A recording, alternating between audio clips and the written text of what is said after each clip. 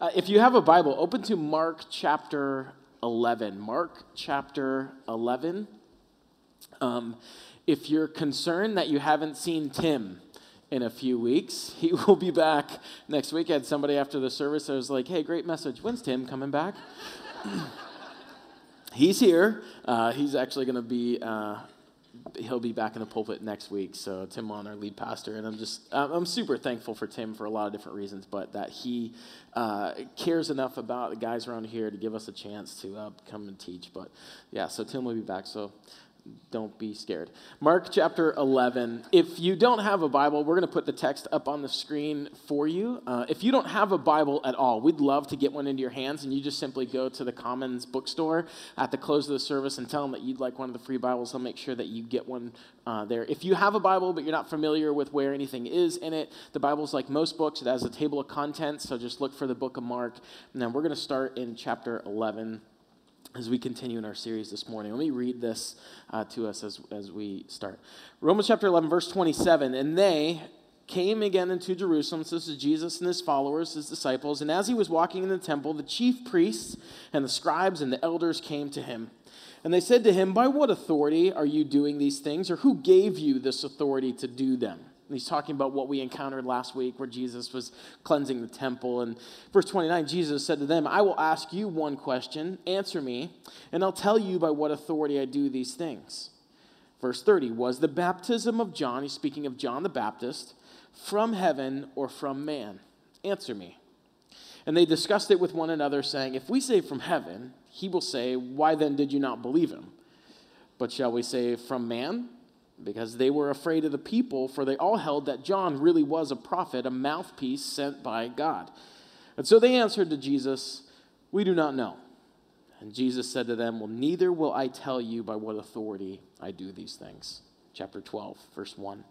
And he began to speak to them in parables. Jesus said this, a man planted a vineyard and put a fence around it and dug a pit for the winepress and built a tower and leased it to tenants and went into another country. And when the season came, he sent a servant to the tenants to get from them some of the fruit of the vineyard. And they took him, and they beat him, and they sent him away empty-handed. Verse 4, and again he sent to them another servant, and they struck him on the head and treated him shamefully.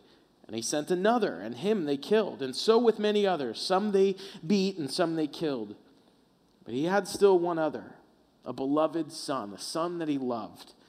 And finally he sent him to them, saying, they will respect my son. But those tenants said to one another, this is the heir. Come, let us kill him, and the inheritance will be ours. And they took him, and they killed him, and they threw him out of the vineyard. What will the owner of the vineyard do? He will come and destroy the tenants and give the vineyard to others. Have you not read this scripture? The stone that builders rejected has become the cornerstone. And this was the Lord's doing, and it is marvelous in our eyes. Verse 12, and they were seeking to arrest him, but feared the people, for they perceived that he had told the parable against them.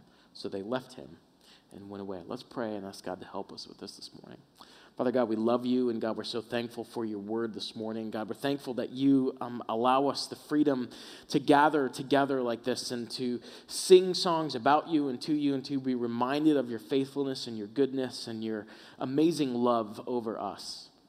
And God, now we're thankful for a time where we can open your word. And God, we want to hear from you this morning. Holy Spirit, I pray that you would move with freedom in this place, that you would illuminate the scriptures, that you would control me, that you would eliminate distractions.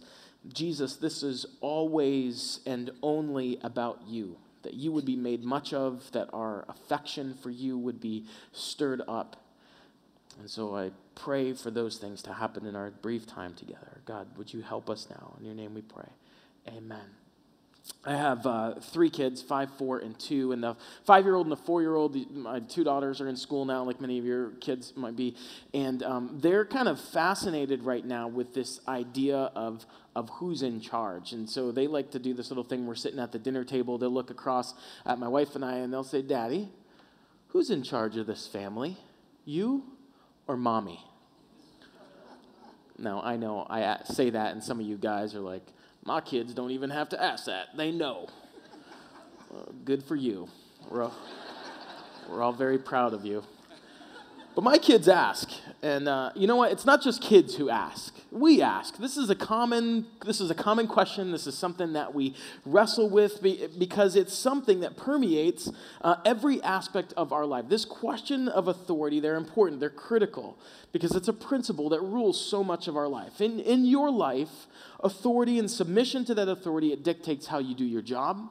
It dictates how you navigate relationships, how you spend your money. It can affect your relationship with God. If you're coaching Little League for your kids, you want to be a good coach, you submit to the authority of the rules of the game, right? If you are an architect or a builder, you submit to the authority or the principle, the codes or the law of what goes into making a building functional and safe. If you want financial stability in your life, there are principles, there's an authority that guides the way that you spend money. I don't spend more than I make. I try to save a little bit of money. So we're familiar with this idea of there being an overarching authority and submitting to that authority. The scripture knows this too. The wisdom writer Solomon, who was the wisest man to ever live apart from Jesus, He was a king, he was an architect, he was a musician, and he writes that a reverence for God and his teaching, or his authority, it teaches us the beginning of wisdom and wise living. Submitting to the authority of God, to the teaching of God, that's the beginning of wisdom, the beginning of wise living. And even though we understand that there is an authority to submit to in almost every category in life, we still struggle with that, don't we? Because we like to live life as autonomous people. In fact, there's a bumper sticker out there that says, question authority, right? Which is kind of odd because by whose authority do you question authority? But the answer is, of course, well, my own authority, right? My authority trumps all other authority. I get to live according to my own laws. I get to live according to my own design. But that's kind of a false concept too, right? Because if you've ever been pulled over, you now know, oh, my authority is actually limited by another authority. But it's a question that we all must answer. It's a question that our text explores today. And it asks the question, who's in charge? Who's the authority in your life? Who are you answerable to? Do you answer only to yourself? Do you answer to a spouse? Do you answer to an employer, a government? Do you answer to the American dream? Do you answer to your reputation or your platform, your influence, your identity? Do you answer to your finances, your money? Do you answer to some kind of moral code or value system that you picked up somewhere along the way? Who or what in your life is the ultimate authority? Who or what do you serve? Because you will serve someone or something. You will worship whatever has authority over you. We worship whatever has authority over us. And as we continue our study through the book of Mark, there's this tension that continues to build in this narrative. And so far we've been confronted with this question that Jesus asks to us, Jesus asks to the readers, and the question is this: who do you say that I am? Who do you say that I am? Every story, every parable, every narrative, Mark is kind of really leading us there to answer that question. Who is Jesus to you? Who do you say that I am? But now, in this story, in our text today, we're confronted with the question from these religious leaders that say to Jesus, who do you think you are? Who do you think you are? What we saw last week in chapter 11 is that Jesus has upset these religious politicians and leaders enough that now they want to destroy him. And these powerful Jewish politicians and religious leaders, they're going to throw everything they have at Jesus in an attempt to destroy and dismantle and discredit his ministry. Where we are in the story, we're walking through the final part of Mark's gospel. We're in what's known as the Passion Week. And this is the historic week between Jesus entering the city of Jerusalem on a Sunday, and it goes all the way to next Sunday when we see Jesus raised from the grave. Well, we've seen Jesus, he's entered the temple, he cursed it, he cleansed it, he proclaimed that he not only is the true prophet, priest, and king, but he is the true and better temple. He's also showed that he's the faithful and the fruitful one, and he's calling his followers, he's calling people to be faithful and fruitful as well. So it's Tuesday morning on the Passion Week. Jesus' disciples, they head back into Jerusalem. He teaches them on the significance of what he did in the temple and the significance of cursing the fig tree. You can go back and listen to what Jeremy taught on that last week. And so we see him once again confronted with opposition, and we are confronted with the authority of Jesus. And this Jesus will give up his own life on his own authority, and by the authority given to him by God, he'll take it up again. He will lay down his life for the payment of sin to say that he has authority over the power of sin. And then he will rise from the grave and declare his authority over death. These two great enemies of mankind, and because of the fall, because of a rejection or rebellion against a holy God, the two great authorities over mankind, sin and death.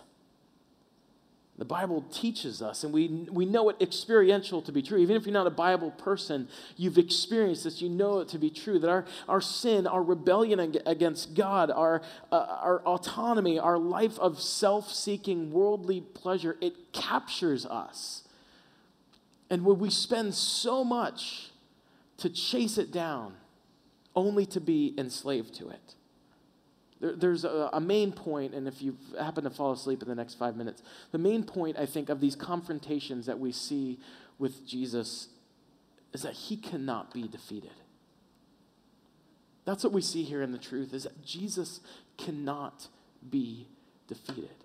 It's a timeless truth with timely application to us as well. Verse 27, Jesus, he's walking about the temple. He's already raised a serious ruckus. He's walking around, these religious leaders, they intersect him, and the Sanhedrin decide to ask Jesus a question. They say, by what authority are you doing the things that you're doing?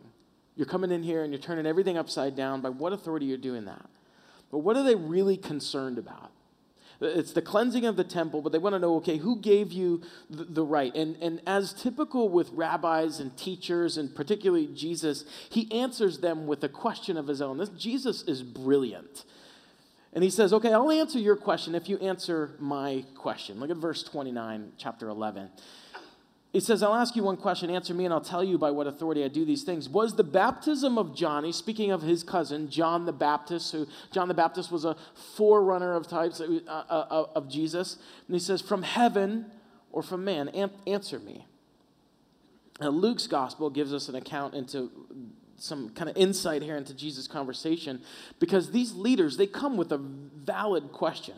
But Jesus is able to discern and understand their hearts, and he responds to their question by asking them a question. And what Jesus kind of has boiled down and rightly assessed is that these leaders are really not seeking answers. They're really not seeking the truth. They're trying to trap Jesus.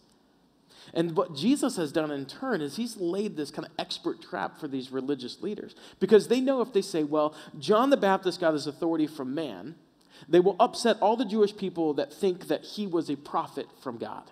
So they can't answer that way. They also know that they can't say that John the Baptist got his authority from heaven or that he had divine authority, because then they would be without excuse for why they didn't respond to it. You see, the message that John the Baptist brought was that Jesus is a lamb sent from God to pick up and to take away the sin of the world. And these men wanted to kill Jesus. So they cop out. Verse 33 says they don't know. Of course they do know. But here's what's really interesting about that is that they would rather deny clearly revealed truth than sacrifice their place of prominence or authority. But by them saying we don't know, they actually jeopardize their position as religious leaders and teachers in that society.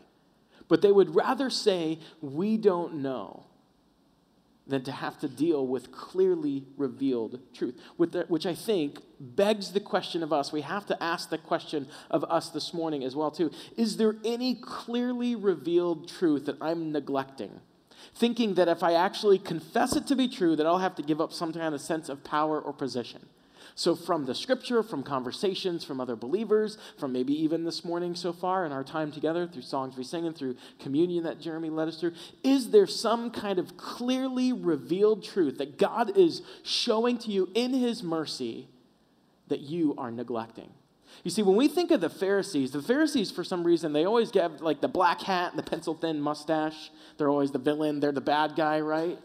But what we need to see in this is that we are them. We are them.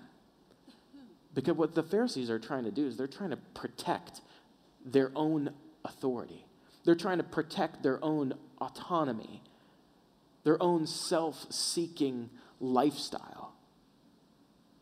That's not different from what I do. I don't think it's different from what you do. We boil it down. These religious leaders, they're struggling because they don't want change.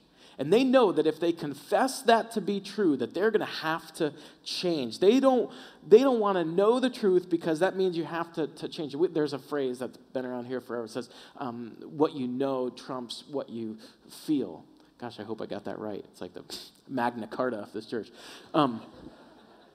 Now, what that means, it's not just something to kind of stick in your back pocket and be like, that's a good phrase to kind of hold on to. What it means is that I know something to be true, and so I have to put it into action. I have to use it. I can't just have mental assent to it. It has to transform me from the inside out. And people who hear truth and neglect truth wrestle with that, struggle with that. The authority question was very important to the chief priests, the scribes, the elders, these religious politicians, because they had a very tenuous grasp on their own authority. You ever notice how people who are barely holding on to authority are very afraid that it will be taken away from them? You ever work for somebody like that? They're always reminding you of what their authority is. They're always trying to assert their authority. They're always reminding you of what their position is and how they got there and who you are and where they are and what the pecking order is and what the hierarchy is. Authority doesn't just simply go around telling everyone that you have authority. You see, this is the nature of Jesus' ministry. Mark tells us early on that whenever Jesus spoke, people marveled because he was someone who spoke as he had authority. When Jesus spoke, authority came out. When he served others at the cost of himself, authority came out. When he loved extravagantly and lavishly, authority came out. When he delivered and ministered and healed, authority came out. The authority of Jesus could not be refuted.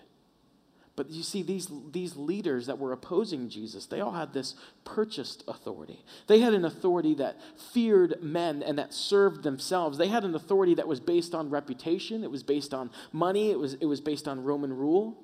It was very fragile. And so they're always afraid. They're always watching out, looking for this man who would come and try to take this authority. But you see, the authority of Jesus wasn't and isn't based on any of those things. That's why Jesus... he doesn't think about the consequences of the things that he says or the things that he does because he's under the authority of God. And Jesus exposes their thoughts through this question, and he demonstrates to these leaders that he's not the one with the authority problem. They are. Jesus is not the one who has an issue with authority. It's these Pharisees. And with one question, Jesus proves that they are the ones that aren't acting under anyone's authority. Because they follow their own authority, their own self-preservation, their own fear, their own greed, their own fear of man and love of self. That's how they rule, and that's ultimately what rules over them. Do you see how liberating the authority of God is? Living under the authority of Jesus is to live under the rule of the King of love. And the scripture tells us that perfect love casts out fear. When you live under your own authority, you live in constant fear of that being threatened or taken away. Jesus shows us things about the leaders that we might see in our own life. I see these things in my own life. The first thing we see, Jesus shows us that these leaders are liars. These leaders are liars because they don't really want the answer. They don't really want the truth. They don't really want to deal with the authority of God. They're liars, and Jesus displays that here. And you know what? Jesus displays that in me too. Jesus displays when I'm a liar. Jesus displays that I'm a sinner. Jesus displays that I don't want to bow down to the authority of God. I want to live under my own authority. I want to be my own king. But ultimately, everyone has to deal with this reality that apart from Jesus, they're a liar and that they don't want to deal with the truth. He shows these leaders here, they're afraid of losing power. They're afraid of losing control. They're afraid of losing their reputation. The first thing Jesus reveals is that they're a liar. The second thing that he reveals is that they're unaccountable. They aren't accountable to anyone. Jesus points to God's prophet. He points to God's word. He shows that he's accountable to God. He shows, I come by God's authority. But these religious leaders are unaccountable. And here's what Jesus He's saying, look, I'm the ultimate authority from God, and apart from me, we're left to our own devices and our own lies and our own designs. Apart from the love of Jesus in our lives, we're reduced to cowards. We only serve ourselves, we serve our money, we serve fear of man, or whatever lesser thing we prop up as the ultimate thing. Apart from the love of Jesus, I am my own king, and I'm a bad king. And in that scenario, it doesn't matter what the truth is. It only matters how I make it work for me. If that's you, if that's me, it doesn't matter what the truth is. Because all I'm concerned about is, well, how do I make it work for me? At the end of the day, how does a self-serving reality really work out for us? Because I'm sure that I'm the head of a very long line in this room of people who have gone through extreme and extravagant expense to serve themselves, only to end up miserable and enslaved. You don't have to be a Bible person, you don't have to be a church person to have experienced the truth of that. John 8:31 talks of a different way, though. To the Jews who had believed in him, Jesus said this: if you hold to my teaching, then you really are my disciples. You really are my followers. And because then you'll know the truth, and the truth will do what? The truth will set you free. Oh, it's so counterintuitive to us. How can sitting under an authority bring freedom? But Jesus says, my truth will set you free. The truth sets you free from lies. It sets you free from fear. It sets you free from losing all the things that you think are so important that really aren't important. It sets you free from the enslavement to sin. Jesus and his word sets people free. And the question that you have to wrestle with this morning is, where are you? Where are you? Because if you're outside of that, then you're trapped. Romans 8 says this: therefore, there's no condemnation. You're not condemned if you are in Christ Jesus, because through Christ Jesus, the law of the Spirit who gives life has set you free from the law, or from the authority of sin and death. Jesus came to bring freedom. He's a freedom bringer. But the Pharisees, they never answer the question. They simply maneuver. They say to Jesus, we don't know. But Jesus, and this is why I love these kind of encounters, he hasn't done with them yet. Because we turn to page of chapter 12, and he speaks a parable to them. A certain parable. And if you're a Jew in the first century, well, let me read it. First, verse 1. And he began to speak of them in parable. A man planted a vineyard and put a fence around it, and he dug a pit for the winepress, and he built a tower, and he leased it to tenants, and he went into another country. Okay, so if you're a first century Jew, you're hearing this, your interest would be piqued because you have heard all these details about the vineyard. There was a prophet named Isaiah, and in Isaiah chapter 5, God speaks through this mouthpiece, this prophet, and he talks about how the nation of Israel, God's people, is the vineyard. And in fact, in that prophecy, he calls them a fruitless and a faithless vineyard. And so here comes Jesus. He's speaking in parables. He's using this allegorical language. And they would have understood that Jesus is talking about us. The meaning is about us.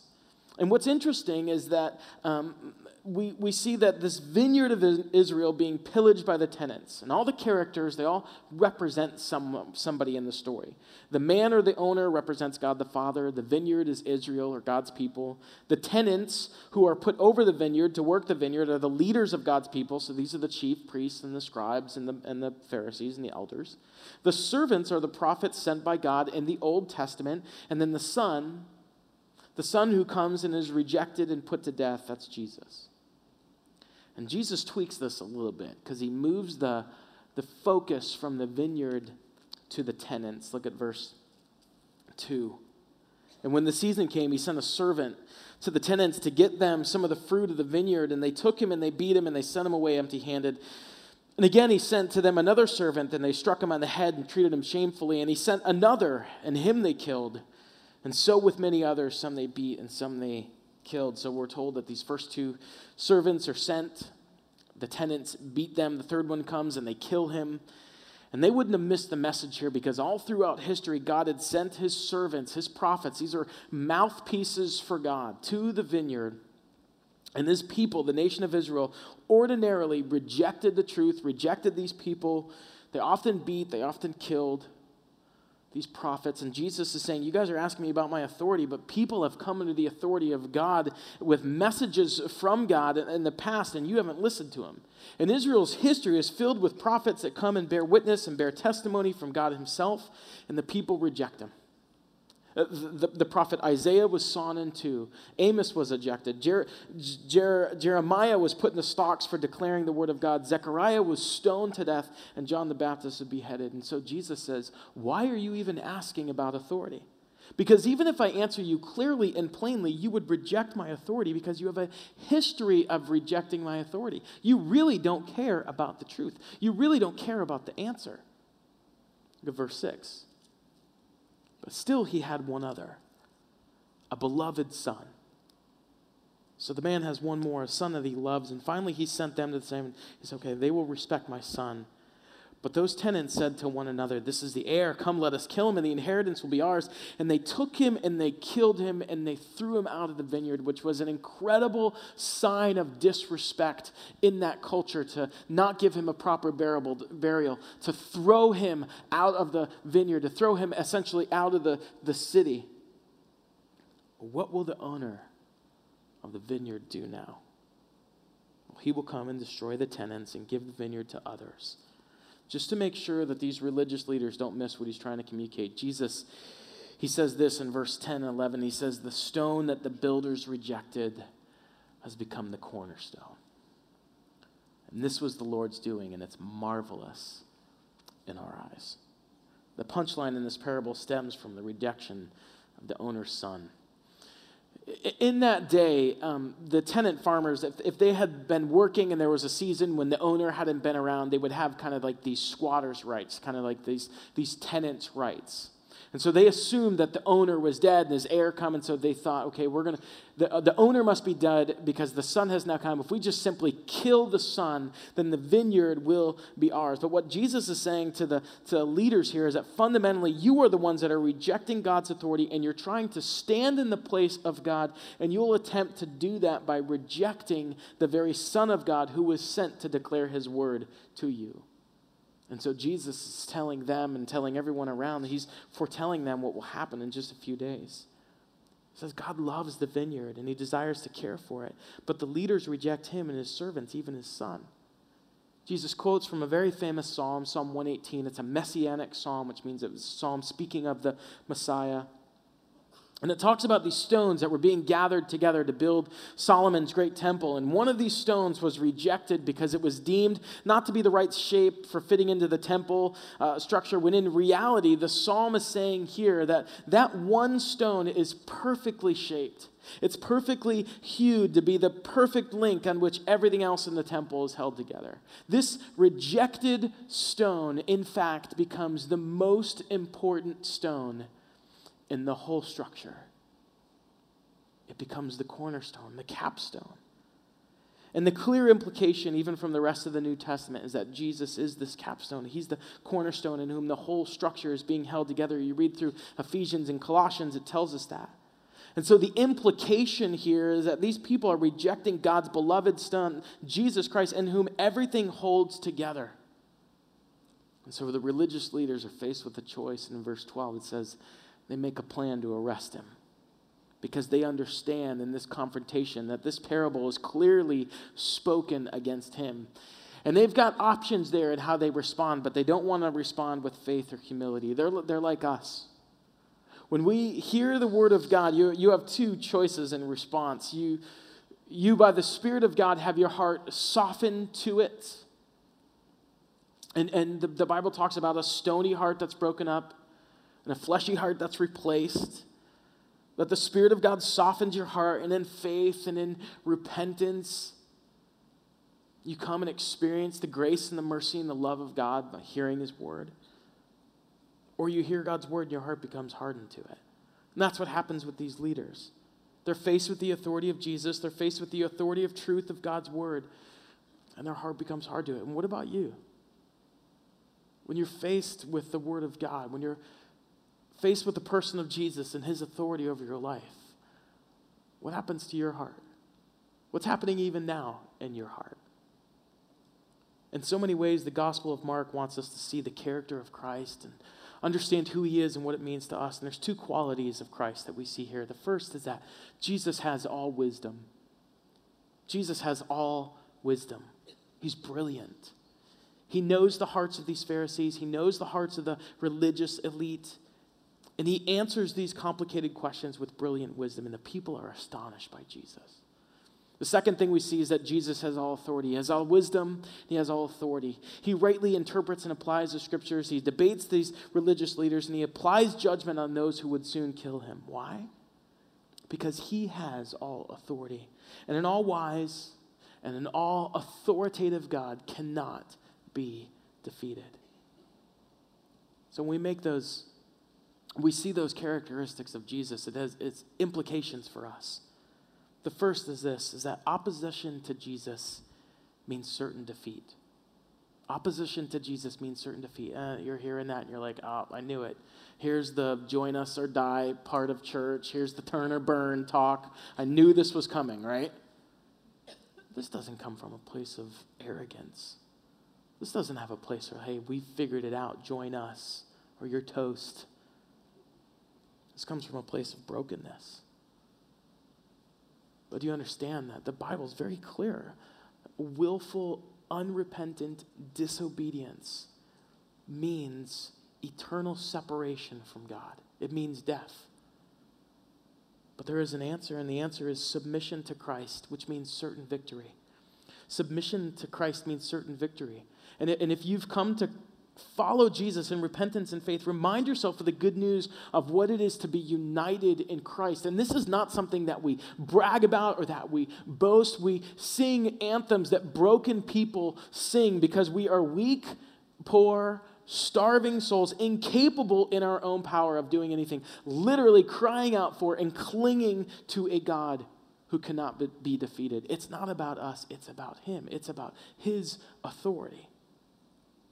The irony of our story as we finish here is that Jesus will soon be crucified, that he will die a brutal and horrific death. And his opponents will think for a little bit that they have won. But we know that the death of Christ actually signals their final defeat.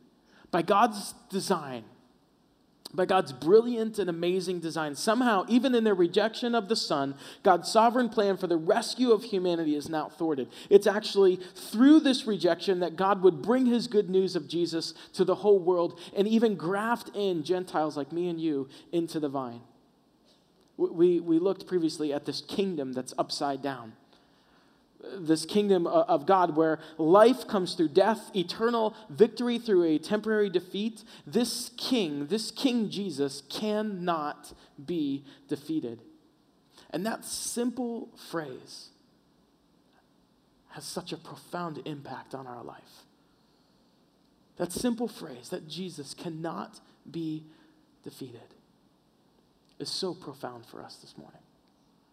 He's the cornerstone. He's the stone. He's his son. And it's by his own authority that he lays his life down for the sin, for the rebellion of humanity. And he takes it up again so that people might have life and have it abundantly. Jesus Christ came to seek and to save cowards and liars and selfish people like me and like you. He came to save rebels and those who have turned from God to go their own way. And through this cross of Christ, the Apostle Paul calls it a scandalous stumbling block. Jesus would save the lost. And so the invitation is very simple this morning. Come to the stone. Come to the stone, this rejected stone that has now become the cornerstone, the most important stone in the whole building. Come and be broken on this stone. Christian, confess your idolatry of living under your own authority, of trying to build your own little kingship. Confess how weary you are over it. Confess how tired you are over it. Come and walk in the freedom of the life-giving authority of our loving King, Jesus Christ. Let's pray. God, you are so good to us. God, we are challenged and encouraged this morning by your word. And God, it is so good for us to just stop and to once again gaze at and be marveled by this Jesus Christ, the Son of God, who came to take away the sins of the world. And God, I know that this challenges me, and I know that it challenges others in this room, God, because it does confront our idol of wanting to be our own authority. God, I pray that you, by your Spirit, God, would just break our hearts, God, so that we would know that we can trust you. God, your yoke is easy. God, you give life. God, I pray that we would walk in that. God, we love you. It's in your name we pray. Amen.